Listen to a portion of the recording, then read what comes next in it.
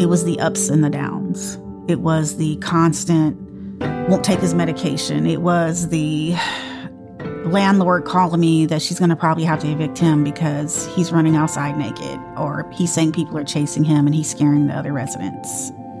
Michelle Gonzalez-Reed is a clinical therapist, a mental health advocate, and a mother to her son, Dejan, who as a teenager was diagnosed with the devastating illness of schizophrenia. And knowing that if he got evicted, it would be difficult for me to keep him stabilized and not have the younger boy scared in the house and have him here. That there wasn't a lot of places to go. There was no other support. And I had already went through the system, but they kept releasing him. So I felt like I was out of options. I was just limited in every way. And I just didn't know what to do anymore. Today on the show, Michelle is sharing her journey of getting her beloved son the care he needed to survive. We're sharing what you need to know about navigating the system and why early diagnosis of severe mental illness is so critical. I'm Kimmy Culp, and this is All the Wiser, a show about hope and possibility on the other side of pain. I started kind of young. I was 21 when I got married, and I had Dejan when I was 28. I wanted to be the best mom. I wanted to be present. I wanted to have happy memories that I could look back on and cherish forever. And I do have many of them. I wanted my kids to be successful, obviously, and be happy and fulfill their dreams. Tell me about Dejan's entrance into the world and what you remember about having him and who he was as a young boy. I remember being in the hospital, having Dejan, and when he was born, holding him for the first time. Dejan was very much a mother's boy from the very beginning. He wanted to be with me all the time. I had two older kids, which were both girls, but he wanted to be with me all the time. He was very creative. He used to write stories. He was very much into the superhero stories. So he would write his own stories and make up his own superpowers. He wanted to sing. He wanted to be an actor. And he was very gifted and talented in mimicking others. So he could do different voices. He was a very, had everybody laughing. Everybody was laughing because he was very comical. Do you have any favorite memories during this time that just, even the most simple, sweet ones that I imagine you do have, if you can share to sort of bring him to life for us? I do. Sorry, I got a little teary-eyed when you asked me that. I have many good memories of him because, as I said, we were very close. And we went everywhere, but some of the best memories are he would just want to go to the store with me, and we would be listening to music in the car and being silly and dancing. I would have this thing where the music come on and I'd start doing my eyebrow and he'd laugh. Going to Blockbuster on a Friday night because he loved renting movies. And he had a huge movie collection, so every Friday I'd take him there. I was a single parent, so finances were tight, but that would be our thing. We'd go there, we'd rent movies, and we'd veg out and watch movies and eat and laugh. And we did that every weekend. There's something so special about mother-son relationships, and it's clear to me what a mama's boy he was and how much joy he brought you as a mom. He really did. As a single parent, it was hard, and I didn't have a lot of family because my mom died when I was young, and I didn't really have extended family either. So Dejan was like a cheerleader to me, and I remember at times I might be crying because I had bills to pay or things to do, and he would tell me, "It's going to be okay, Mama." And at what point did you start to have concerns about his well-being, his mental health? What were some of the first indicators to you? He didn't start showing signs until he was like 15. He started getting depressed to the point where he wouldn't get out of the bed.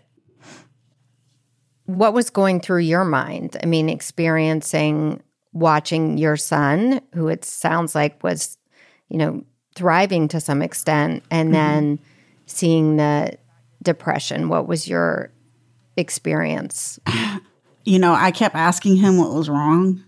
Did something happen?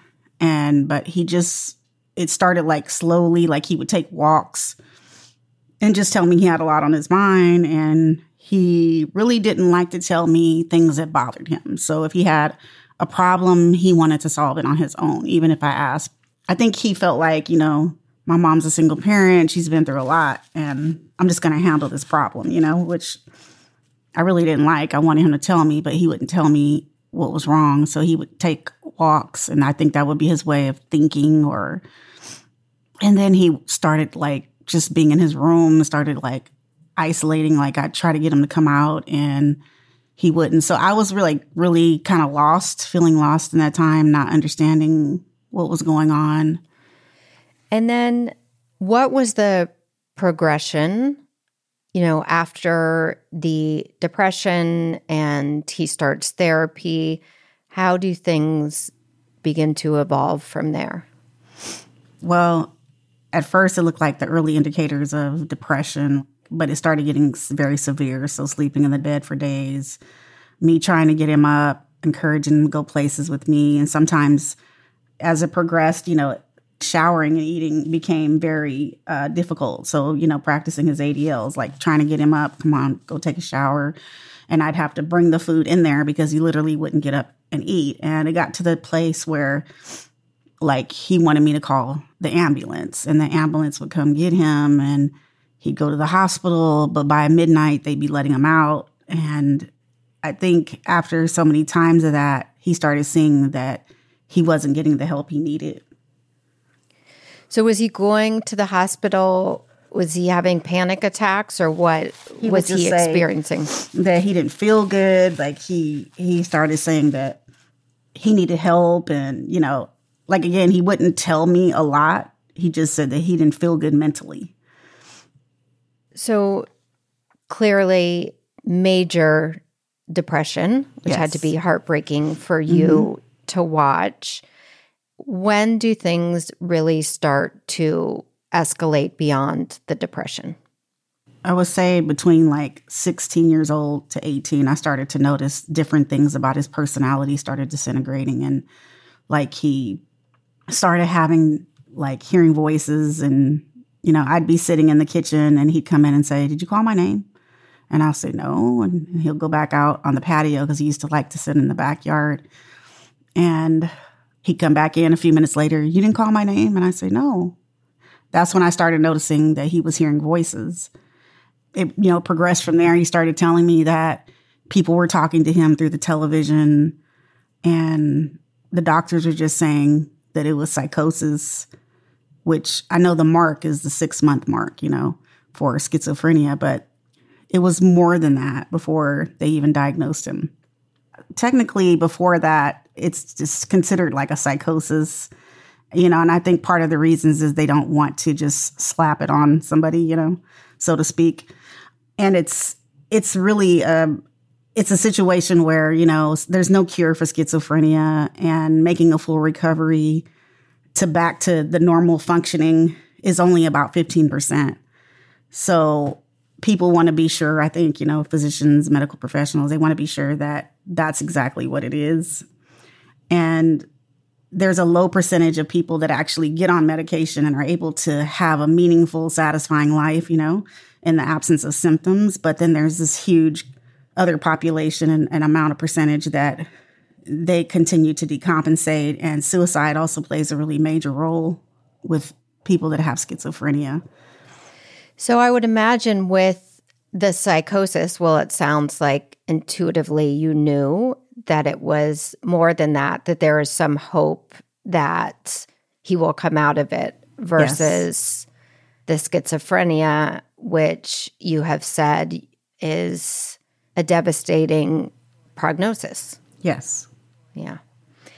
So the 6-month mark comes. When does he receive that official diagnosis, and how are you thinking about his future at that time, having this piece of information and understanding sort of your likely reality as a mother and for him as a person moving forward? Yeah, it wasn't until he was closer to 18 years of age that he got that, which is really unbelievable considering how long he had it. And I knew we were in a lot of trouble when he had went up to see my younger daughter, who is 2 years older than him, and she lives in San Francisco. And he went up to spend the week with her. She lived on the 11th floor, and he tried to jump out of the building. And he was hospitalized on a 5150 there. That was the mark of when everything went from bad to worse. And I was very afraid because I hadn't really had anybody in my family with that diagnosis. And obviously I didn't have a lot of family. So I was afraid. I didn't know about it, and I didn't know how bad it could get. And I knew what the percentages were, and I knew there was a good chance that he might not get better. My hopes at that time was to try to stabilize him on the medication, that he would have some kind of quality of life. But that was kind of like a hit and miss. There were moments where he seemed to be pretty stabilized to a degree, even though he wasn't back to the same levels of functioning that he had been previously. But then he would fall off of that. Because Dejan's mental health was in such a severe decline, he wasn't able to finish high school. Michelle had to put him in a different type of school, where you stay home and do the work, and then you go to a physical school 1 day a week and turn in your assignments. But due to his depression and other factors, he wasn't able to focus and couldn't keep up.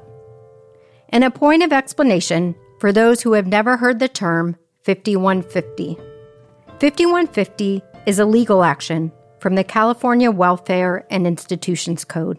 It allows a qualified officer or clinician to confine someone experiencing a mental health crisis against their will for up to 72 hours. They evaluate if the person is a danger to themselves or others, or if they are gravely disabled, meaning they are unable to care for themselves. So, as this is all happening, and I've interviewed a fair amount of people and parents who had children living with a mental illness, living with addiction, and there's this notion of almost grieving the loss of somebody who is standing right in front of you, yes, and is still there, because the Dejan you so beautifully illustrated at the beginning is vanishing before your eyes, although he is still physically present. Was Yes. that the experience for you? Definitely.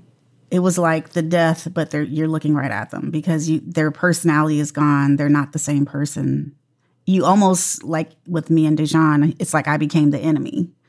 He didn't want me to have access to his medical records. He didn't want, and we went from being super close to being like, I was the enemy. And sometimes I couldn't say anything right. I couldn't do anything right. And he was always angry at me no matter what I did. It was really hard because I was trying to do everything I could. But even that would make him angry because he had the condition, anosognosia, where he had no insight into his mental illness. And so he didn't think he was sick. And so if I tried to tell him, you need to take your medication or this, he took that and he would get angry. I don't need medication. Why do you keep telling me I need medication? I was fascinated by that aspect of it. So I'd never heard a description of anosognosia. I knew that happened, but I didn't have the language to describe it. So Okay. Can you explain more about what that is? Yes. It's a condition that is found in people that have schizophrenia and bipolar. And it can be present with other diagnoses such as like Alzheimer's or dementia, in which a person is very sick and has the lack of insight into the severity of their symptoms, and they begin to refuse treatment. And the way the LPS Act works, it's forced to a degree where you're taken in to the hospital and you're kept there. You can't leave. But up until that point, if you don't want treatment, nobody's going to make you. But then you decompensate and you go into the hospital, and then they release you because all they're going to do is basically get you to a baseline where, you're stabilized, and they're going to release you, and then you're back out and you're not getting treatment because nobody can make you get treatment. And so people are cycling in and out of prisons and the streets. Yes. And devastating as a mother, because all you want to do is support him and provide for him to be as safe and well as possible. And at 18, suddenly you have no right to his medical records. I mean, Yes. you really lose control at that point, even though 18 to me does not, still feels like a baby to some extent. Yes. Certainly, I imagine he was in your eyes. And then this added layer of him literally not having the awareness. So any hospital or hold he gets at, he can just say, I'm not sick. Yeah. And he would do that really frequently and tell them, he wouldn't sign a release. And by law, you call the hospitals, and I would every time he got hospitalized and say, I know you can't talk to me, you don't have a release, but by law, you have to listen to me. And so they do have to listen to you. So one of the parts of advocacy is calling and advocating and telling them what's going on, because they're not going to tell them. With him particularly, and the diagnosis or the series of diagnosis, had he been diagnosed earlier, so you could have come in with earlier interventions, would that have made a potential difference? I think so, because then at least I would have known what I was up against. And that's the other thing about waiting to diagnose people, and I do kind of get that part, because even though it's 6 months, sometimes it's hidden. So certain signs will show up at certain places. And so, if you had circles, if you had a chart with circles that interlap circles, and, you have depression, anxiety, or, bipolar, well, these certain things overlap into other symptoms. So that's how the DSM is. And so you got to kind of tease it out. Okay, well, is it this or is it that? Well, he's not showing these symptoms, but he is showing that, So I don't know if it was a situation like that, but certainly I feel that if we had known early on, I think a difference could have been made. Yes, these diagnoses are very complex and layered. Yes, that all of what you just said makes sense to me. So as you're navigating the healthcare system down to calling the hospitals and just asking, demanding to be heard, did you find allies? Did you find compassion as he became an adult and suddenly you have no control and to some extent are viewed as an outsider? I did. I had a few, but for the most part, most of the people, the psychiatrists and staff at the hospitals, the psych hospitals, understood and knew how sick Dejan was. And they were in favor of him being held. The issue is that with the LPS Act, a doctor can recommend that a patient be held, but it's ultimately up to a judge. And so what happens is people go to court and they're medicated, they're stabilized, they've been in the hospital for, 15 days, 30 days, and so they're stabilized. And so they go in and the judge says, oh, he's fine, and he lets them go. And that happens so many times where the psychiatrist was saying he needed treatment, but the judge kept letting him go. Yeah, so he's doing well, or at least well enough to present in front of a judge because he's been on medication and there's been structure, and now he is out with none of that. Right. In reading about your story and your journey, he begins to really go missing at times and be in and out of your day-to-day life. So what was that chapter like, if you can explain what was happening? Well, he started, using marijuana very heavily, and he started drinking. And I have 2 young boys. So he was, living in my house, and I had to put boundaries in place. And he didn't like that. So he wanted to move out. And I was totally against it because I felt he was too unstable. And so he moved out into a roommate. And the roommate was a sheriff. So I thought, okay, well, there'll be some structure there, Yeah. And so everything was fine for a couple of months, but then it started going really bad. And this is kind of where everything started really falling apart. Apparently, he was drinking and being up at all times of the night. He was leaving the stove on. He was running out in the street naked. He was threatening the neighbors. And so obviously they wanted him out. And there was a lot of altercations, mostly verbal.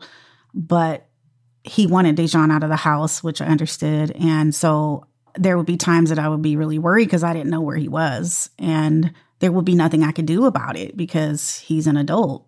But during that time is when I started really just calling the police department over and over and over. And whenever I knew that it was really bad over there, it got to the point where I believe it was like a sergeant or something. He called me and said, "What is going on? Like, I have all these calls for welfare checks and what's happening." And I explained the situation. I said, "I just want my son to get help. That's all." And so they finally sent out a county social worker, and they took him, and he did get temporary conservatorship that time. But then it got up to the permanent conservatorship. And again, the judge said he presented well, and they let him go. The fact that you were parenting 2 young kids at this time, well, emotionally, mentally, physically, I can only imagine the energy it took, the exhaustion, the heartbreak. What was that like for you to show up for your little guys while trying to help your son who was in the throes of mental illness? It's just hard to envision a day in your life during this time. Well, it was pretty rough. I want to note that I love them no less, but my 2 little ones are adopted. I've had them since they were 1 month and 2 month old. And so they're now 10 and 11, but trying to be a parent, a single parent, working full time. I was working with county at that time. So, it's leaving the house at 6 a.m., dropping my kids, driving to another city nearby to be to work. So a short commute, getting off, picking up my kids, and then going straight to my son's house, Dejan's house, to making sure that he's cleaning and that he's eating and just checking in on him, and then getting home and bathing my kids and making sure their homework is done and not getting to bed until really late. On the weekends, I would go and get Dejan and bring him over to spend time with him and try to do some of the things that we used to do, like watch movies or take the kids to the park. But oftentimes that was interrupted by some of Dejan's instability. One time we went to the park and everything was fine. At the time, I was Dejan's payee, and he wanted money. I was his SSI payee, and I wouldn't give it to him because I knew he was going to buy, marijuana or alcohol. And so he started yelling and screaming at the park. The park is full of people and families and kids, and my kids are scared. So I had to literally leave him there. And that park was not too far from where he lived, so he was within walking distance, but still, he's severely mentally ill. So I had to make the choice whether to take the little kids out of the way and leave my son there. But I had to do what I had to do. So it was oftentimes where, again, like when I let him move out, it's like I didn't want him to go because I really didn't feel like he would be safe. But then I had to make a decision because I had 2 kids here that I can't have marijuana and drinking in my house, So it was just, I was exhausted. My supervisors were upset because, I would have to take time off to make sure my son got to his medication appointments, or I had to go check on him or something would happen. And the reality is that he had county services and a case manager, but that was basically like having nothing. They'd go pick Dejan up for his medication appointment, and Dejan would hear voices, so he wouldn't respond to the doorbell sometimes, And so if he wasn't opening the door right away, they'd leave and he'd miss his medication appointment and he wouldn't have medication. So I couldn't have that. I had to leave and go take him to his medication appointment. So the support was lacking severely, and I was exhausted. I look back on it and I don't even, it's just like a blur. I feel like I didn't do good enough. I didn't do enough. It's like you feel like nothing is never enough because obviously you want to save your son. Well, it is so clear you gave every single ounce of yourself and your love, and you were certainly heroic as I think about you during that chapter, showing up for all 3 kids. Thank you. Coming up, the reality of Dejan's illness sets in, and a judge's decision to remove his conservatorship has dire consequences. We'll be right back.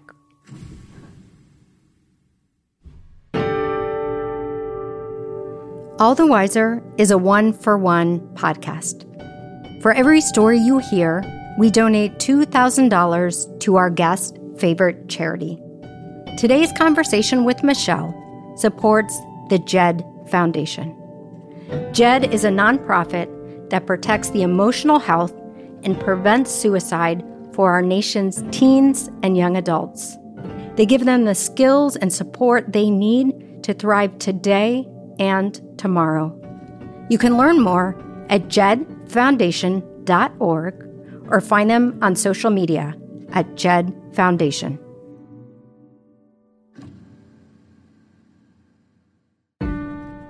All the Wiser membership is live.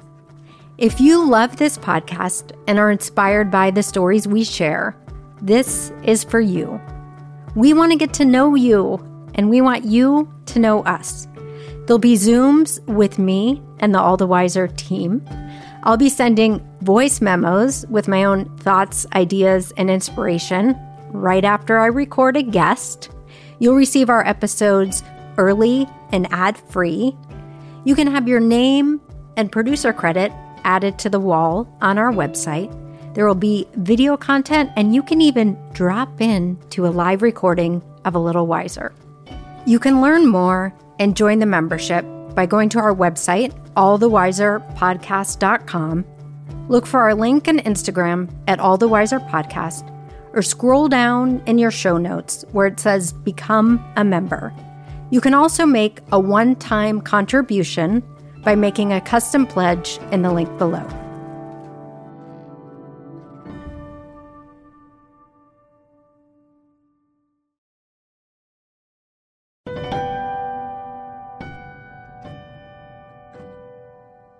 One of the things, as you well know, but I'm interested in hearing how it played out for you, is that mental illness, as opposed to perhaps a mother who has a child who has cancer or has a physical difference, there is a lot of shame, of misunderstanding, I think sometimes even judgment.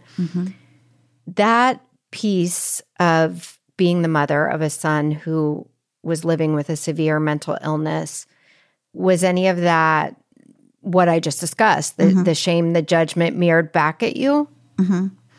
It was. I really believe that Dejan had the symptoms longer than anyone else knew, and he certainly tried to hide it as long as he could.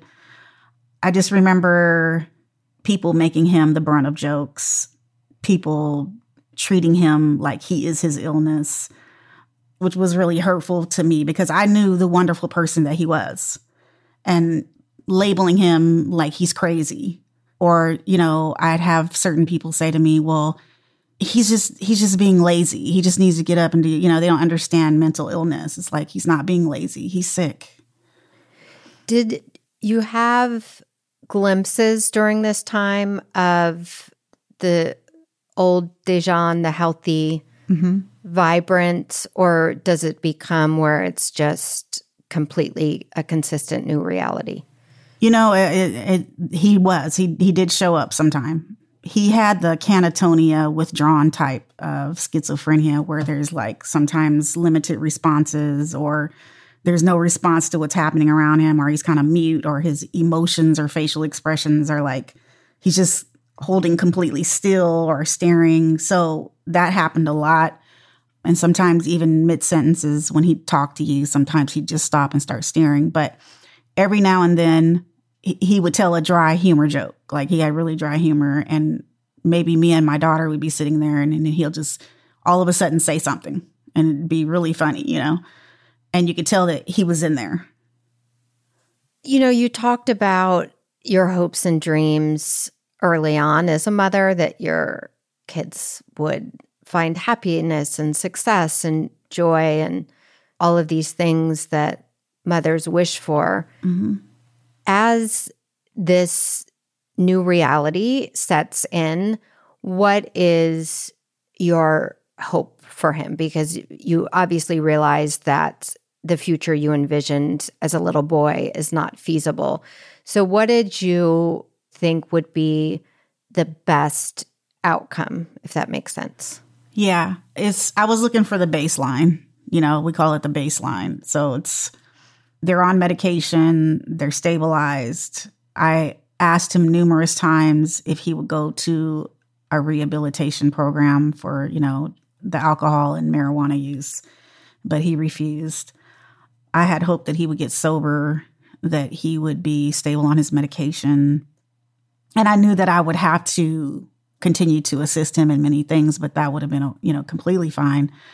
It was just the ups and the downs. It was the constant, won't take his medication. It was the landlord calling me that she's going to probably have to evict him because he's running outside naked, or he's saying people are chasing him and he's scaring the other residents. And knowing that if he got evicted, it would be difficult for me to keep him stabilized and not have the younger boy scared in the house and have him here.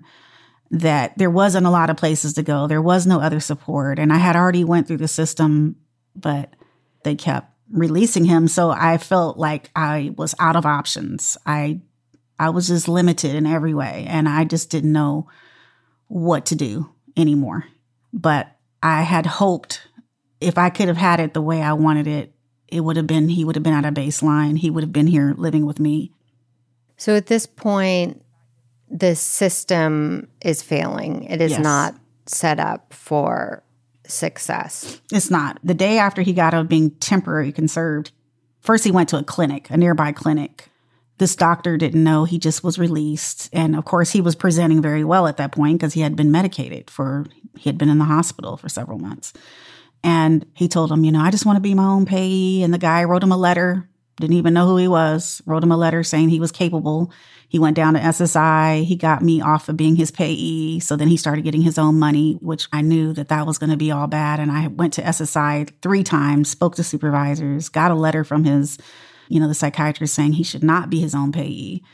Talked to an SSI representative supervisor who told me that they don't have to go by the doctor's letters. I said, but why wouldn't you?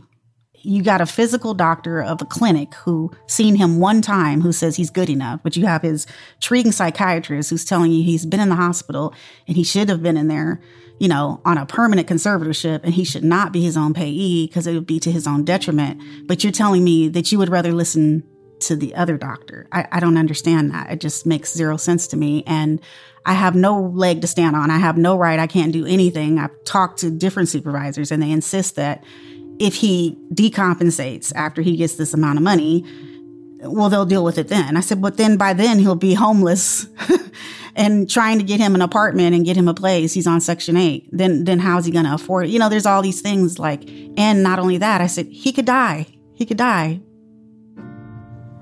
For those of you who aren't familiar with some of the language you just heard, SSI stands for Supplemental Security Income, which is money that's distributed monthly by a Social Security Administration. The payments are provided to those who are permanently disabled. A representative payee is a person who is selected to receive and manage the funds. In Dejan's case, his doctors thought it would be a good idea to make Michelle the payee so that she could pay Dejan's bills and make sure his rent was paid. With Dejan now getting direct access to this money, he began spending it on alcohol and drinking heavily. So when he was released off of the temporary conservatorship by the judge that went against psychiatric recommendations to keep him on a permanent conservatorship, I got him into Section 8 apartment, which was not easy.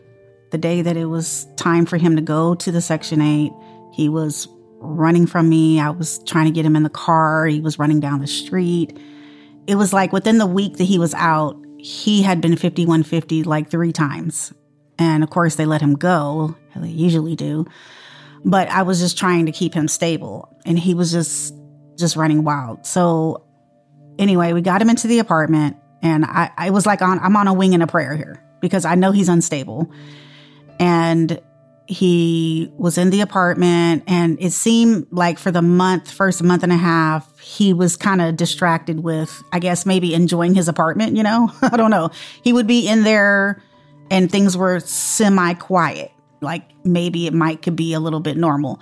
But then, I don't know, it just got worse from there, and he was drinking heavily. I'd come and get him for his medication appointment sometimes, and he'd tell me, no, he's not going. And he closed the door in my face. Again, I'm getting the calls from the landlord. The neighbors downstairs, I guess, were complaining. And it was a hit and miss. Like there'd be days in a week or so, he'd be okay. But then it would just go off the rails again. My younger daughter was getting married. And so I said, why don't you just come to the house and stay here? I would try to get him to come to my house, even though he had his apartment, just so he could be with us, and he seemed to be okay. He would have moments, obviously, but we were working with it. And then he kept saying, I want to go back to my house. And I'm like, why? Just stay here, and I would go to work. Well, he kept going back and forth. So he was really, really restless. And the last time I seen him, he had called me and asked me, he sounded like really unstable. I could tell he had been drinking really heavily. And I said, okay, I'll come get you. And I brought him to my house, and he was just kind of like all over the place. And then he started, telling me, take me home, because I was telling him to settle down and go to bed. It was late by that time, and I was really exhausted. I had to go to work the next day. So I said, okay, I'll take you home. And so he was really angry with me the last time I saw him. And I always have to sit with that memory. But it wasn't 9 months after he had been released from that temporary conservatorship that he was killed on the train tracks. He was out there at 4:30 in the morning. And some witnesses say that he was out there screaming for help. From my understanding, the conductor said that he was just standing on the track and they were blowing the horn several times and he would not move. So what do you remember about getting that call and hearing that news? I remember waking up. It was Saturday. I woke up and I looked at my phone and I had some missed calls from like a county number. You can tell what's a county number. And I thought that was odd. And I called it back and it was the sheriff's department. And I said, I had some missed calls from this number. Is everything okay? And the first thing I said was, I have a son who's schizophrenic. Is he okay? Is everything all right? And she said, it's not that. And she says, I'll have somebody call you back. And she hung up.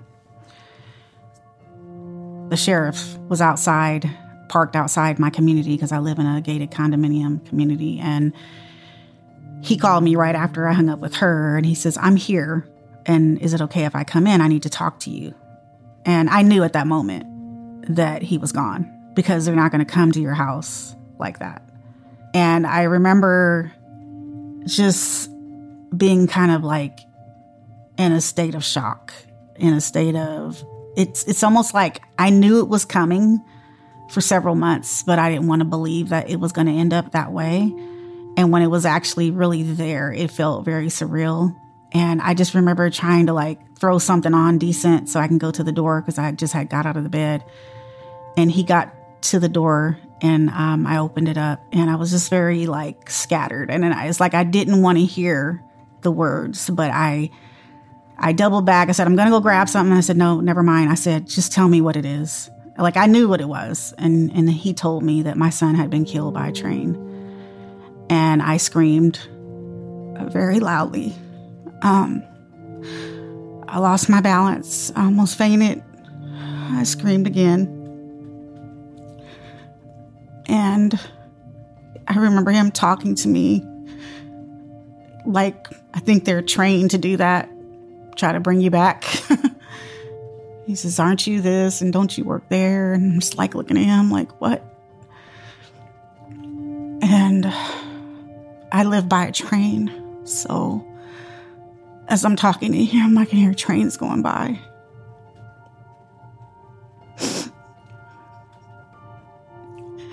And I just remember just feeling so devastated.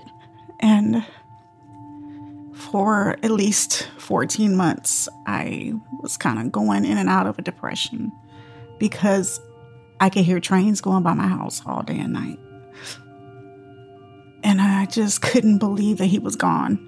And it's some of the things that you hear when people die, like tragically, you hear like, you think they're going to come running to the door, you know? And it's not going to be real. You think they're going to show up, but they don't. And I just couldn't help but keep thinking like, I should have been there. He needed me and I wasn't there.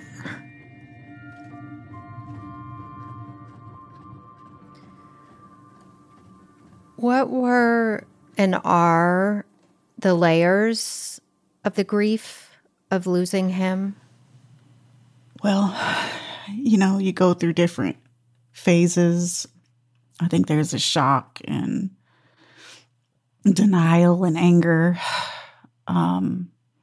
For me, it was a lot of sadness because we were so close. And I just felt so, like, I just kept feeling like I didn't do enough. I should have done this. And you start looking back and you start saying, I should have did this instead of doing that. And maybe if I had done this, he would still be here.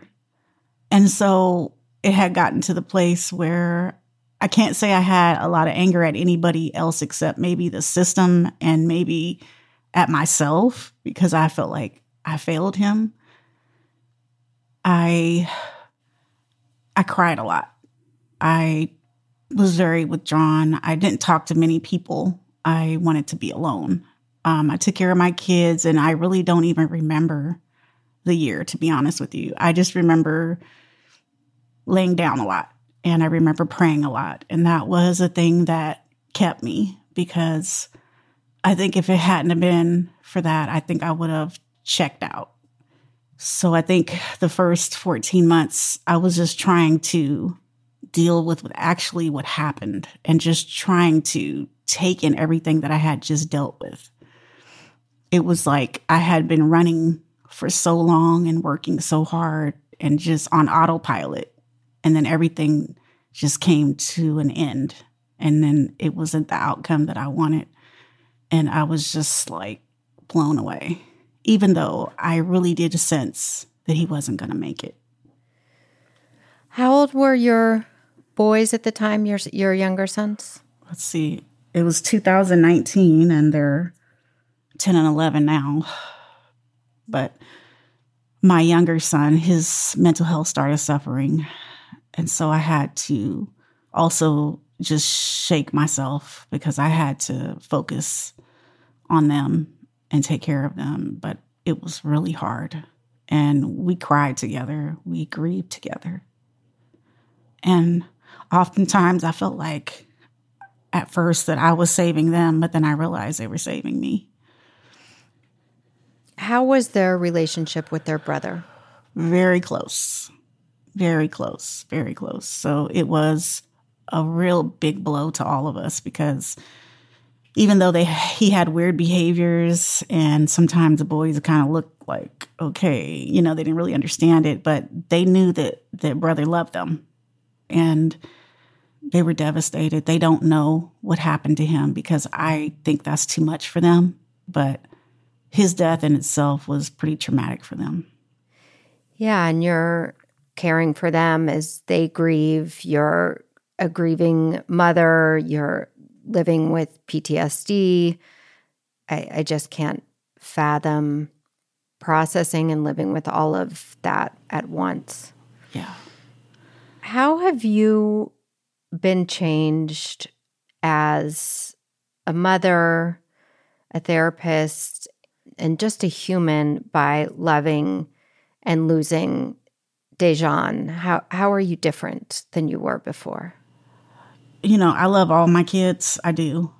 But Dejan was just exceptional. He was a light of my life. And he changed me as a person just by loving him and him being in my life. I was still kind of growing up when I had him. I was still young, and he just changed me with his love. Like, he was just a loving person. Anybody that knew him, even all the friends that he had that heard about what happened, they were just so devastated because everybody knew how kind and loving. He'd give you the shirt off his back. He cared about the homeless. He would do outreach with me and feed the homeless. And he cared about people. He was just a genuine, kind, loving person. And being his mom was probably one of the greatest things I've ever done in my life. And that was within itself beautiful because of who he was. It changed me because it called me to a fight that I probably would have never fought.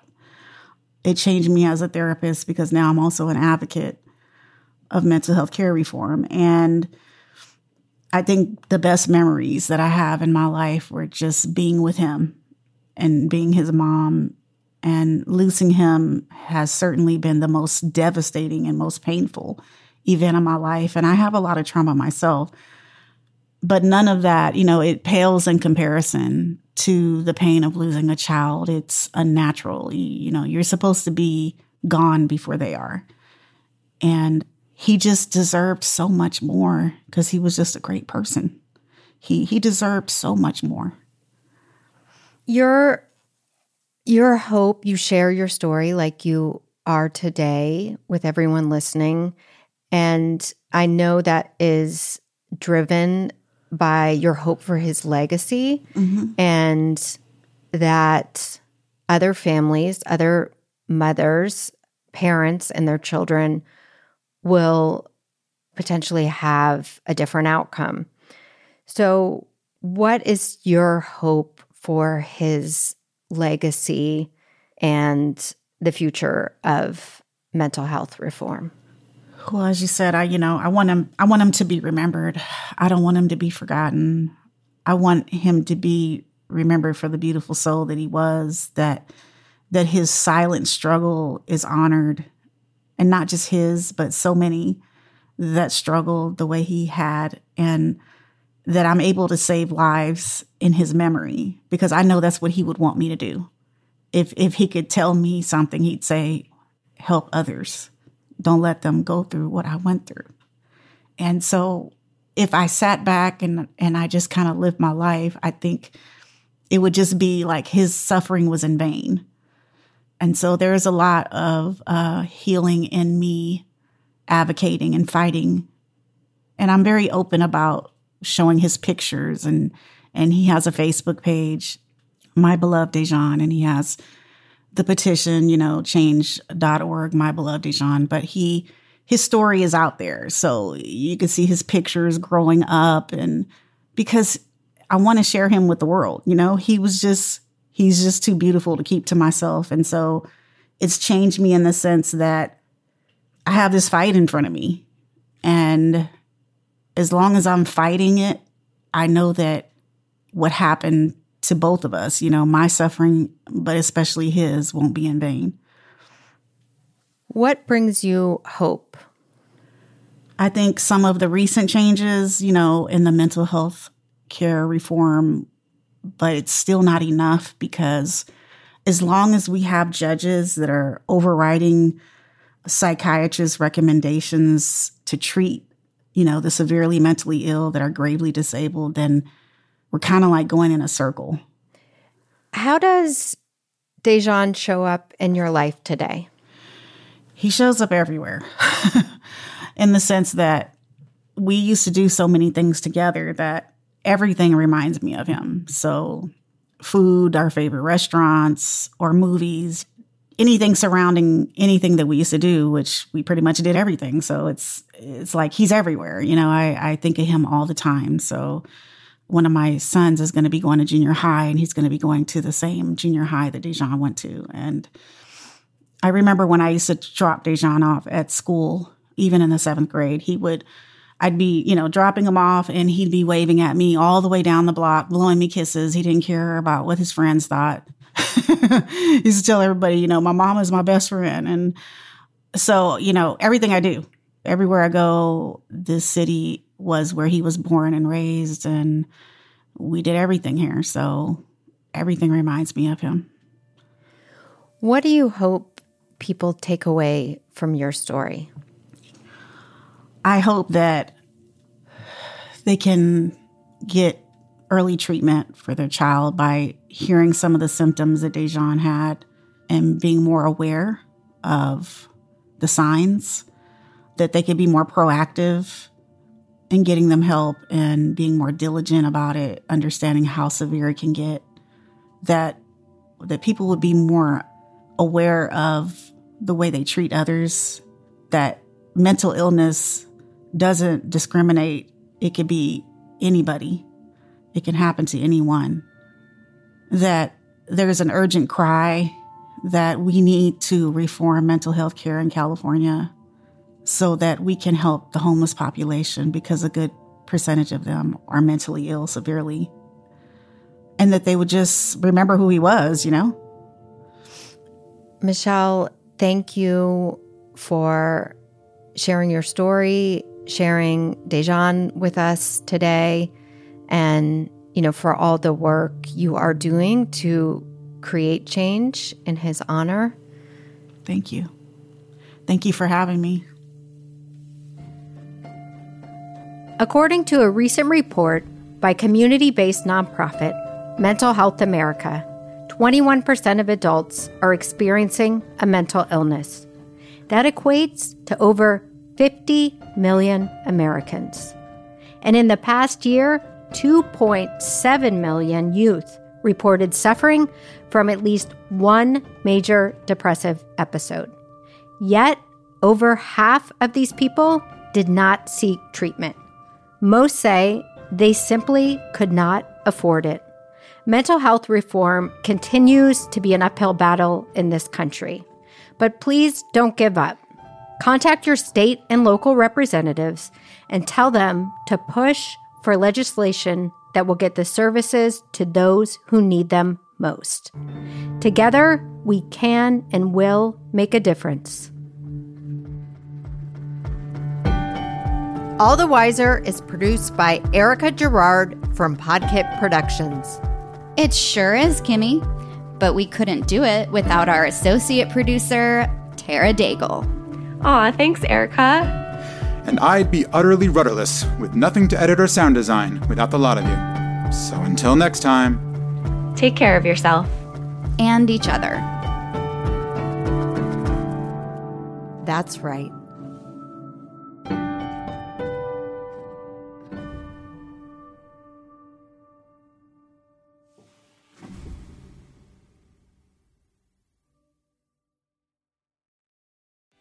What's so special about Hero Bread's soft, fluffy, and delicious breads, buns, and tortillas? Hero Bread serves up 0 to 1 grams of net carbs, 5 to 11 grams of protein, and high fiber in every delicious serving. Made with natural ingredients, Hero Bread supports gut health, promotes weight management, and helps maintain blood sugar.